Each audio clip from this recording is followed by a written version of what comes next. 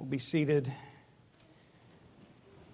As we continue through the Beatitudes, one of the things that we have noticed is that there is a progression in the Beatitudes, that one flows into the next. And I think this paradigm is helpful. I want us to keep it in mind. But I don't want us to try and force it upon the text that this progression is necessarily a practice of ours. It's just something that we see reflected in how the Lord is doing this in our lives. And what I mean by this is while the progression is understandable, we can see it from the text. We recognize our poverty of spirit, that we then mourn over our own sins. As we mourn over our own sins, we're humbled and we respond in meekness or gentleness and so on and so forth. But the progression isn't necessary. For example, a new believer might experience the very last beatitude, persecution. Some of you may have that testimony that when you came to faith, there were those in your family or friends who persecuted you for your faith, even before you even knew what it was to hunger and thirst for righteousness. So you see, the progression isn't necessarily there. I mean, as we hunger and thirst for righteousness, I think one of the things that happens is the Lord, by His Spirit, peels back the layers of our hearts and causes us to see yet more sin as we hunger and thirst for righteousness, which then takes us back to cause us to mourn over that sin. And so the point I'm trying to clarify is that we don't master one beatitude before we move on to the next. As we've already seen, the Beatitudes, like the fruit of the Spirit, are God's gracious work in us. So we may experience this work in varying order. At times, we could experience all of it at once or multiple ones at once. What we don't want to do is turn this into a new form of legalism.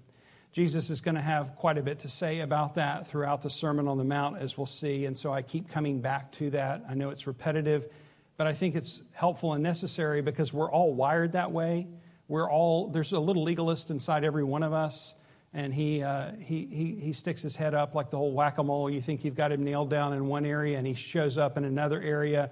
You know, it's humility. You know, the minute you know that you have it, you've lost it. It's that kind of battle that we fight with the little Pharisee that's in every one of us, the little legalist. We're inclined to performance. I mentioned last week that we do better when we're observed, and that shows us something about our own hearts. If our hearts were really pure, we would do well all the time, but we tend to perform. We like checklists, some of us more than others. Some of us like the satisfaction of measuring things, completing things, finishing things. That's why I love cutting grass. Even in Florida, because you can see it and then it's done and you completed it. It was a measurable task. But the Beatitudes are not a checklist. They are rather the transformative work of the Holy Spirit in all believers as we grow in Christ's likeness. And because it is the transformative work in all believers, this leads us to the next warning that I want to say about turning it into a checklist. One of the dangers of turning this into performance is that we can easily then turn this into judgment against others, to where we make a checklist and then we look around and say, oh, yeah, they're not being very meek. You know, oh, did you see what they were doing? That's not hungering and thirsting for righteousness. Do you see how this crops up in our hearts the minute we turned it into performance? Yeah, so I'm not the only one here. Okay, so you understand this, that we have to be careful that we don't do this, that we don't adopt this kind of attitude, that we look down our noses and we condescend others in this way. Again, Jesus is going to have a lot to say about this in the Sermon on the Mount, that we must be on guard against such an attitude. So instead, we give thanks to God for His gracious work in our hearts. Not only ours, but in the lives of other believers as well, which keeps us then from the comparison game to which we become haughty towards one another. Instead, just as we trust God to finish the work in our own lives, guess what? We can trust Him to finish the work in our other brothers and sisters' lives as well. He'll be faithful to do it in their lives. He doesn't really need our help. He's got it covered. Just as He's taken care of us in all of our sin and misery, so He will take care of one another. Instead, may this sanctifying work, and as we mourn over sin, and as we grow in meekness, as we hunger and thirst for righteousness, may all this build in us instead hearts of gratefulness for what God is doing, that He hasn't left us to our own devices, but He is in the work of transforming us into the image of His Son, to the praise of His glory. Look now in verse 7 where we pick up, "Blessed are the merciful, for they shall receive mercy." I've mentioned the paradigm of progression. Another paradigm or way of looking at this is that the first 4 Beatitudes kind of reflect our reaction to God in terms of what He's done. There's still an outward reflection to others, but the last four clearly reflect how we interact with others. And we see this with this first one, with mercy. This doesn't mean that God does the first four and we do the last four. Don't hear me saying that. This is the work of God's gracious Spirit in all of our lives. It's His work, not ours. But rather it's a reflection of that work that He's doing in our hearts that then affects our relationship to others. The reflection is always God's work in us for His glory, not our own. We do labor, we do work, we do strive, we do fight, but we recognize that it is God's power at work within us. Like the old Piper quote, like that's really that old. But, John Piper said, we get the help, He gets the glory.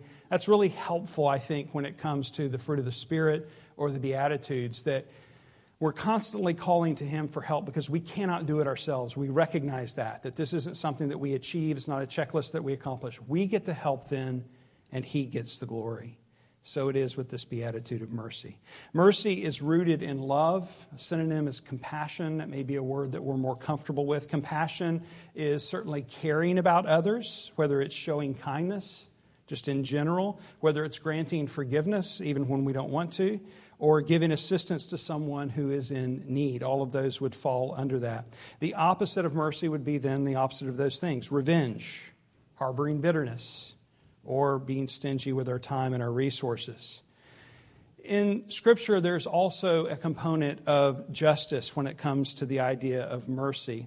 A lot of times I insert the word biblical before words like justice and mercy because those terms have been co-opted in our current day to mean other things. And so we have to kind of define our terms to understand what we mean. And what I'm saying here is that what we typically think of justice is a person getting what they deserve. It's you do this, you put what was the old computer, that one. Yes, input, output, that kind of thing. That's our idea of justice, right? Because we have been forgiven, though. Biblically, it transforms all of that. Because we have been shown the mercy of God, it counters the idea of what we would see in our human mind as what is right or just or fair. Because we have been forgiven, because we have been shown grace, because we have been helped when we were helpless, it becomes just or right that we show mercy. Do you see how that's transformative? So as an unbeliever, it might be the just thing to do that if our neighbor smashes our mailbox, we go over and smash theirs. I mean, eye for an eye, tooth for a tooth, that's our mindset. Seems pretty fair. But because we have been shown mercy, we are to show mercy. Within the idea of justice, we might think of the concept of righteousness or doing the right thing. Again, humanly speaking, justice or doing the right thing might at times seem like seeking revenge or withholding grace or help to others. They don't really deserve it. They haven't done their part. They haven't put in their effort. But biblically speaking, our position is that of recipients of God's mercy, which then transforms how we are to react to others.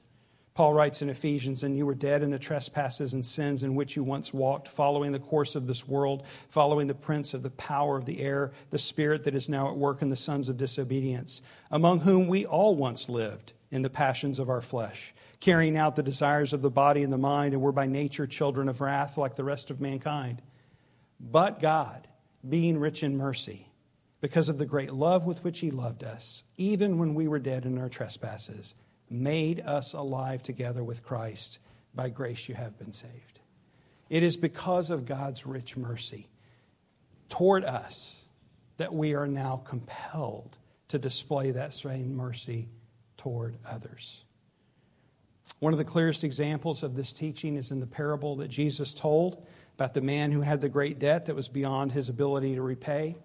It's a parable that we're all familiar with. I won't reread the whole thing, but I would mention that the parable's context is really important because Peter came up and asked Jesus a question before he told that parable. Peter asked him, "Lord, how often will my brother sin against me and I forgive him? As many as 7 times?"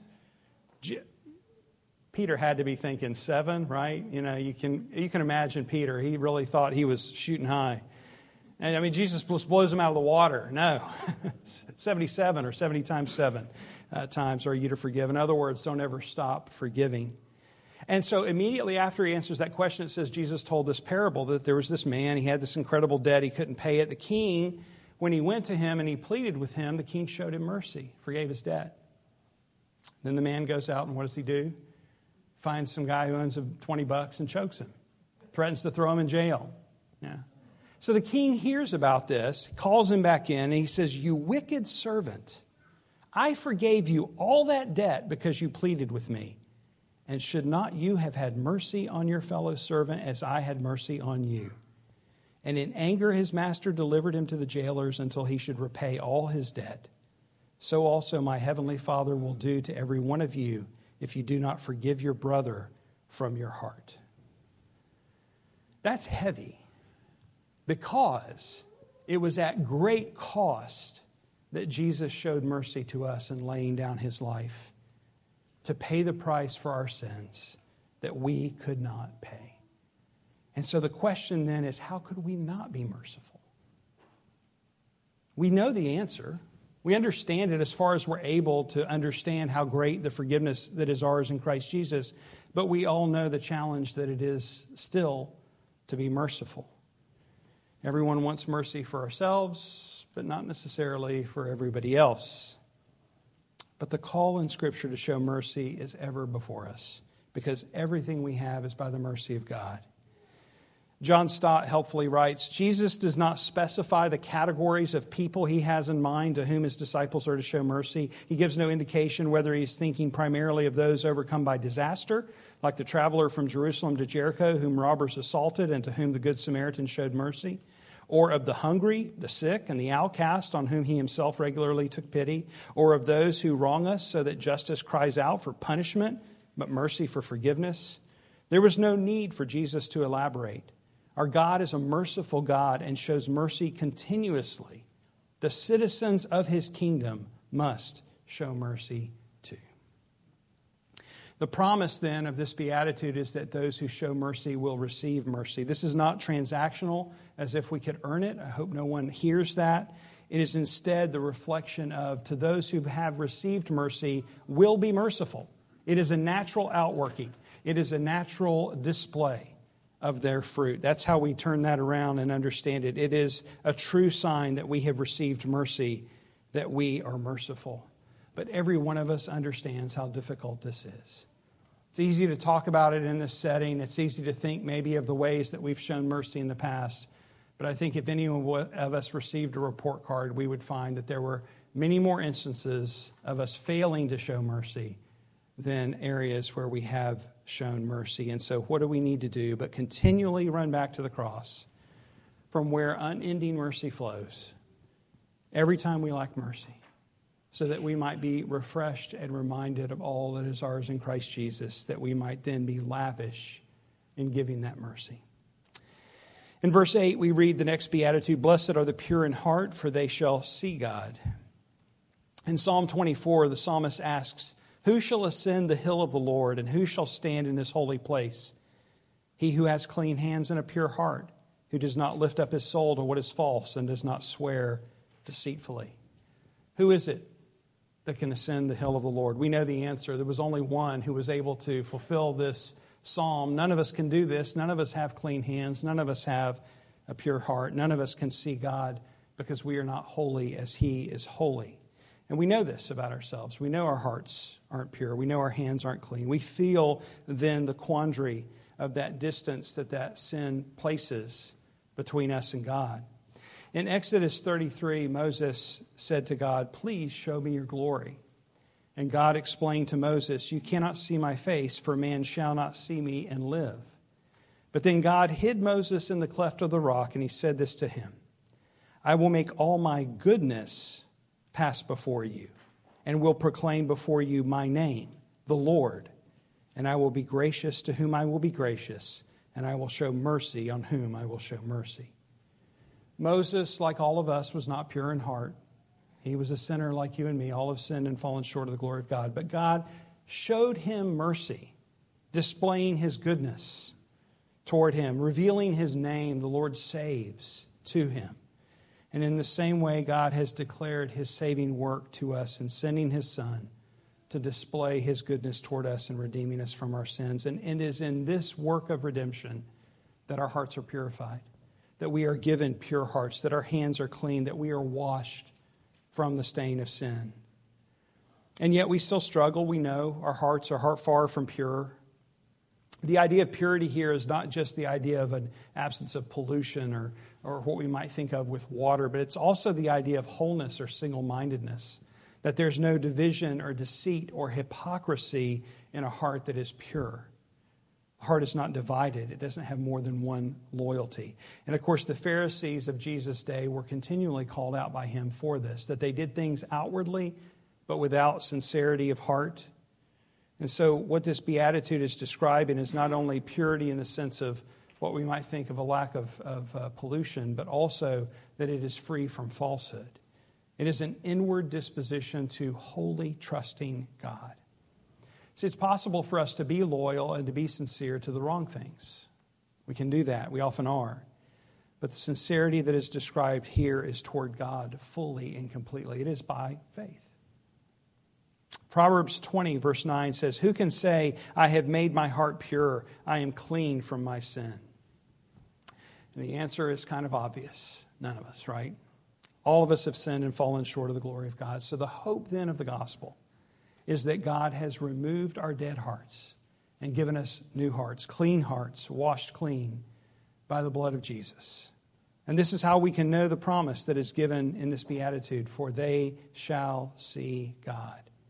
This is what John in his first epistle describes. He says, "See what kind of love the Father has given to us, that we should be called the children of God, and so we are. The reason why the world does not know us is that it did not know Him. Beloved, we are God's children now, and what we will be has not yet appeared. But we know that when He appears, we shall be like Him, because we shall see Him as He is. And everyone who thus hopes in Him purifies himself as He is pure." Purity is by faith. We are washed clean by faith, given new hearts by faith. And while in this life our hearts are still divided, we still feel the remains of sin's effects, we know this: the status of our hearts before God is pure. And so we again run to the cross, refreshed and reminded of what Christ has done for us in His cleansing work on our behalf. And in doing so, we grow in a desire to be undivided in our worship of Him, to one day see what has, with eyes of faith, has always been through a glass dimly. One day we will see clearly, and we will be with Him and see Him, because we will be like Him, made holy and pure. And then next in verse 9, the peacemakers. "Blessed are the peacemakers, for they shall be called the sons of God."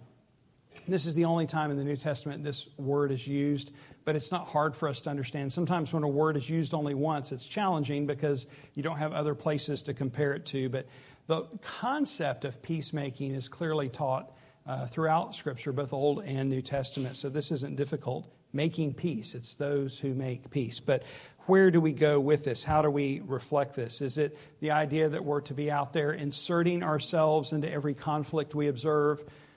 Is it that we're to join some international effort to arbiter peace between warring nations? Or are we to be the kind of pacifist that goes around and just they're there to every conflict that we see, and try and pacify people? I think that may be a little too forced and literal understanding of this word. But instead, other passages show us what it means to be a peacemaker. That is, whoever we are, wherever God has planted us, whatever He's called us to, then as far as it is possible with us in those situations, live peaceably with others. That's what peacemaking looks like.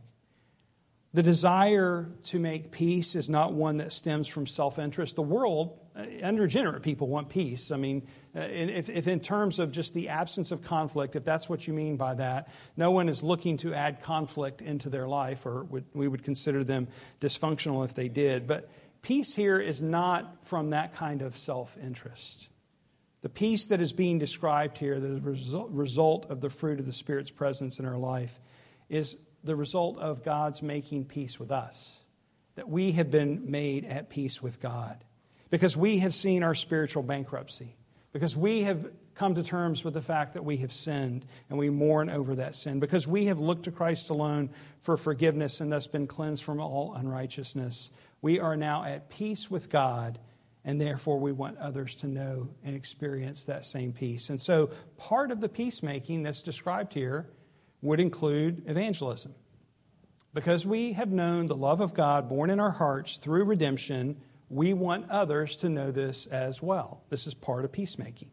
So we want to sow seeds that produce a harvest of righteousness. That's how James described it.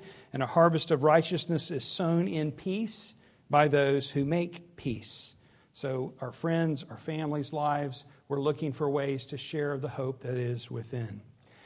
But peacemaking goes beyond that, not just to include evangelism, but how we interact with others. And this may be more of what we think about when we think of peacemaking. We read it this morning in our reading of the law from Romans 12:18. If possible, so far as it depends on you, live peaceably with all. David taught something similar in Psalm 34. He says, "Come, O children, listen to me. I will teach you the fear of the Lord. What man is there who desires life and loves many days, that he may see good? Keep your tongue from evil and your lips from speaking deceit. Turn away from evil and do good. Seek peace and pursue it." So implied here in what David is giving in this instruction is that peacemaking includes turning from evil, doing good, and guarding your speech. If we didn't hear anything else today, there's enough work for all of us to go focus on right there. Turning from evil, doing good, and guarding our speech. I mean, that's just, almost more than we can accomplish right there. And the implication here, that's made is long days, good experiences. Who is the one who desires to experience good things? Who is the one who wants many days? Pursue peace. Be a peacemaker. So we see what peacemaking is there. We also see what peacemaking isn't in other passages of Scripture. Proverbs 15:18, a hot-tempered man stirs up strife, but he who is slow to anger quiets contention. So angry outbursts work against peace. That's kind of the no-duh comment of the day, right? We all know that. We've all experienced that. We've all been on both sides of that equation, both the recipients of angry outbursts and the giver of angry outbursts. Instead, restraint or self-control allows seeds of peace to be sown where strife would otherwise spring up. A soft answer turns away wrath. Harsh words stir up anger. We might also think of peace in connection to mercy. Whether mercy is shown through the giving of help, through forgiveness, or even through just withholding what people deserve, not just what we might think of by the definition of mercy. Mercy can produce peace. We might argue that without mercy, peace will not be present, whether it's in our relationships in our home, within our broader family, in our church, or even the relationships that we have outside of the church. Maturity as a Christian will display itself through peaceableness as well. As we grow in grace, peace will be the fragrant aroma of our lives, as opposed to strife, broken relationships, hurting others, and contempt. I mean, what does a trail look like behind us? Think, for example, the qualifications for an elder in Christ's church given in 1 Timothy 3. He is not to be violent. He's not to be quarrelsome. He's to be gentle or meek, self-controlled, hospitable.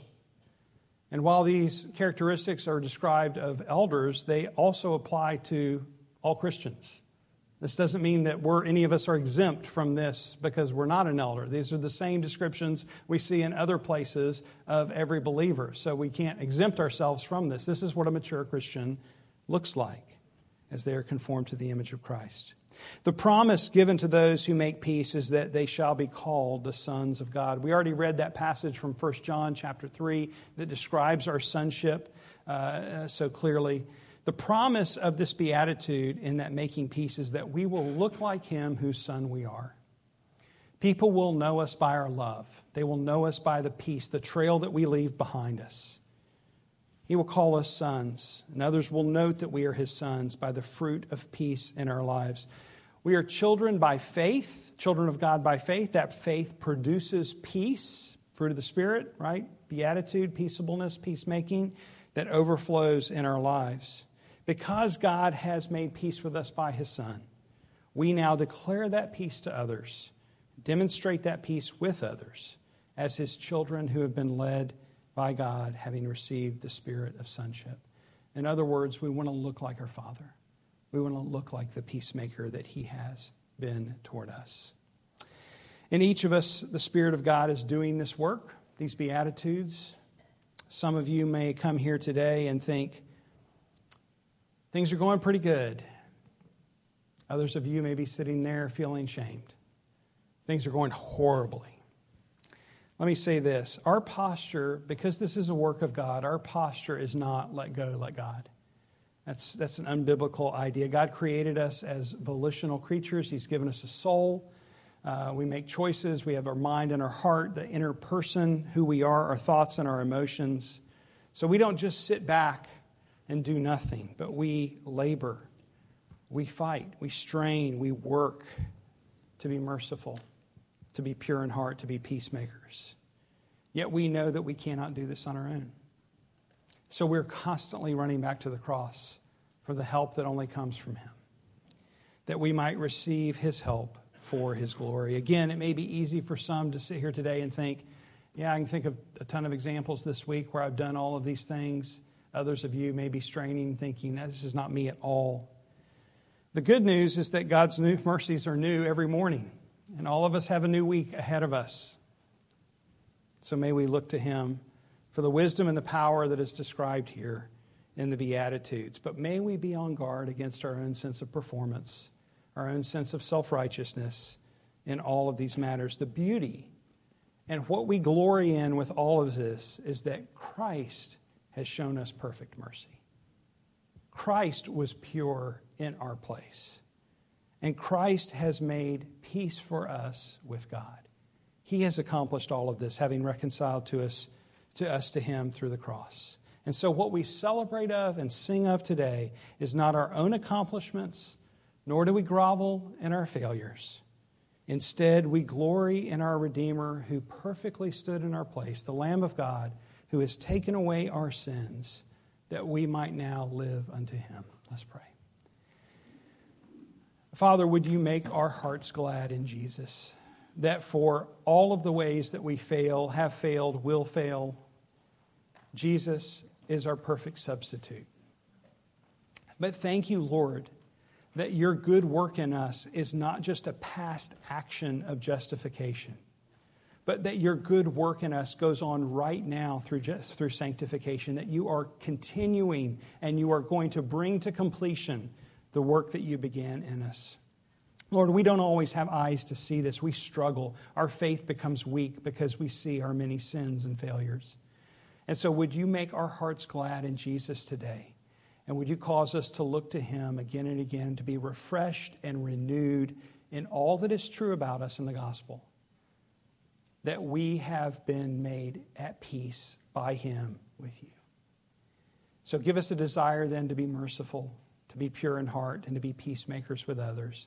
And use us, Lord, for your glory, that we might declare, that there might be that fragrant aroma from our lives of the peace that we have received in Jesus, that others might come to know you. We pray this for your glory, and in Jesus' name, amen.